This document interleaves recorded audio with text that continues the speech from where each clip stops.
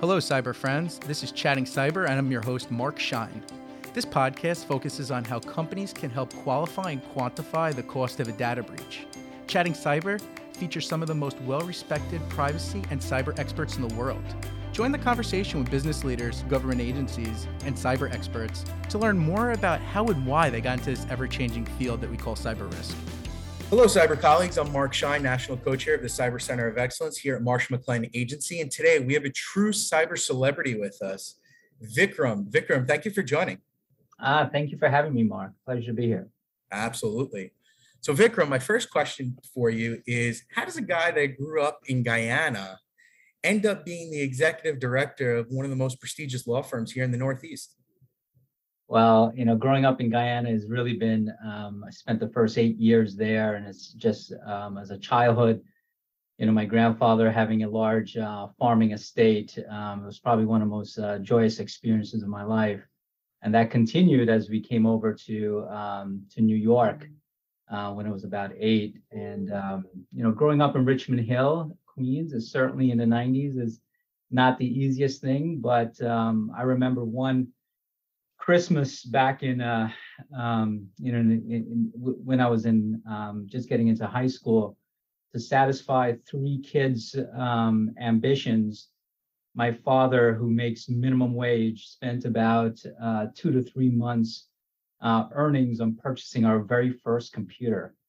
Back then, it was like a Pentium 75 Hertz, if anybody can remember that. And I remember my uncle purchased the 125, which was considered the Rolls Royce, so to speak. But, for my father, it's kind of like purchasing the Encyclopedia Britannica, if you remember that, to give your kids a leg up, so to speak, in the world. And certainly very blessed that, very blue collar family. And my father worked very hard, and my mother did as well. And been blessed. And that I will say is what kind of got me started in the tech field and the cyber. That opportunity was felt very blessed to parents to see that. So it's a fascinating background, and certainly understand why you got into cybersecurity after hearing all that. You know what? It really just propelled. That was the foundation, and then working and going through and studying as well. Cybersecurity, as we all know, this audience knows very well, is internet was never designed with security in mind. And as things started to happen and working on mainframe systems as well, we looked at many aspects of making sure our data is not compromised. How do we ensure that who needs access to the systems are the only ones that have access? And that has allowed me to, foster a relationship with networking and other individuals that are in the space. And we saw the great need for that. And it comes back to the organization as data, right? So it's all about reputation and so forth. And that's really what has allowed me to grow in this field over the years. Sure. So Vickram, there's been a lot of talks about organizations trying to protect their reputation, right? And one of the ways that, the conversations have been had is deploying artificial intelligence into law firms. What's your thoughts on that? Is that a popular conversation that's in your community now, or? It is. Law firms, we have so much data, and trying to make sense of it is really, I think AI has become the digital transformation that we've been looking for. Look, law firms are very slow in adopting new technology and trying to, it's always been such a labor intensive type of practice. Mm-hmm. And AI has really elevated that now, with the ability for the attorney to still be very involved in the output and also in terms of the input. But having that AI, that ML, that machine learning in the middle to help us really go into the various documents and the litigation strategy, it's really becoming a value added for a lot of law firms. So we are looking at AI as many companies are now jumping in that area and helping us from all aspects, from contract management to document management to due diligence, legal research, so behavioral prediction analytics. So, helping us predict the behavior of courts, judges, is really a value added to helping an attorney just being a great litigator. A very interesting concept to see how the whole field has really been evolving and been open to some new technology or suggestions or ways to different ways to skin the cat, for lack of a better word. Absolutely. So let's jump into the meat of the conversation, right? So let's talk about some best practices for law firms when it comes to cyber hygiene. We hear a lot about what organizations should be doing. But when it comes to law firms specifically, more middle market law firms, what are some best practices for law firms? I think it's focusing on, data security. We are entrusted with so many of our clients' sensitive information. And that really lives at the heart of what we do day in and day out, is dealing with all that sensitive data. So data security certainly has been the central focus. In terms of some basic hygiene, one of the biggest things it comes back to is also employee training. Mm-hmm. That has been one of my focus, in the last 2 years, is ensuring that the employees themselves are very well versed and understand the threats that come their way. In terms of strong passwords, that's been some of the basic hygiene that every organization should implement, and more so in law firms.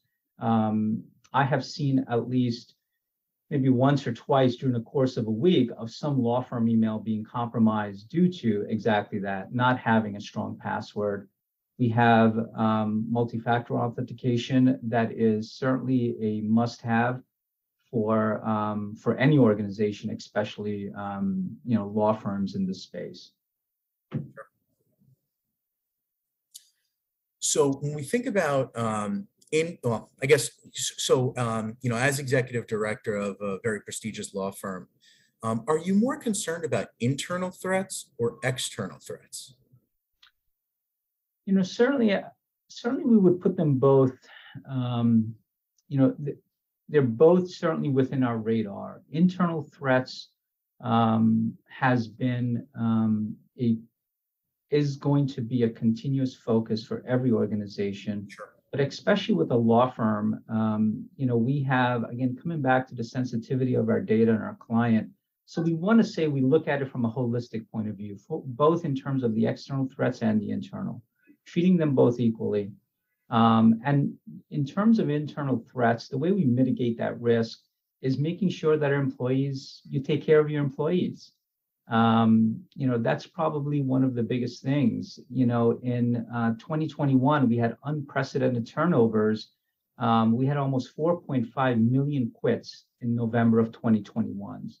So when you have the great resignation or the big quit, you're going to have, that need to ensure internal threats and ensuring your data is secure when something like that's so volatile is happening during that time. So, 59% of departing employees usually move to a job within the same industry. Sure. So keeping internal threats as a risk factor within a law firm is certainly high priority, especially during this time. Are there any best practices that you can share with our listeners to help mitigate some of these internal threats? Well, certainly in terms of zero trust is becoming, one of those big things that we're seeing organizations do more and more.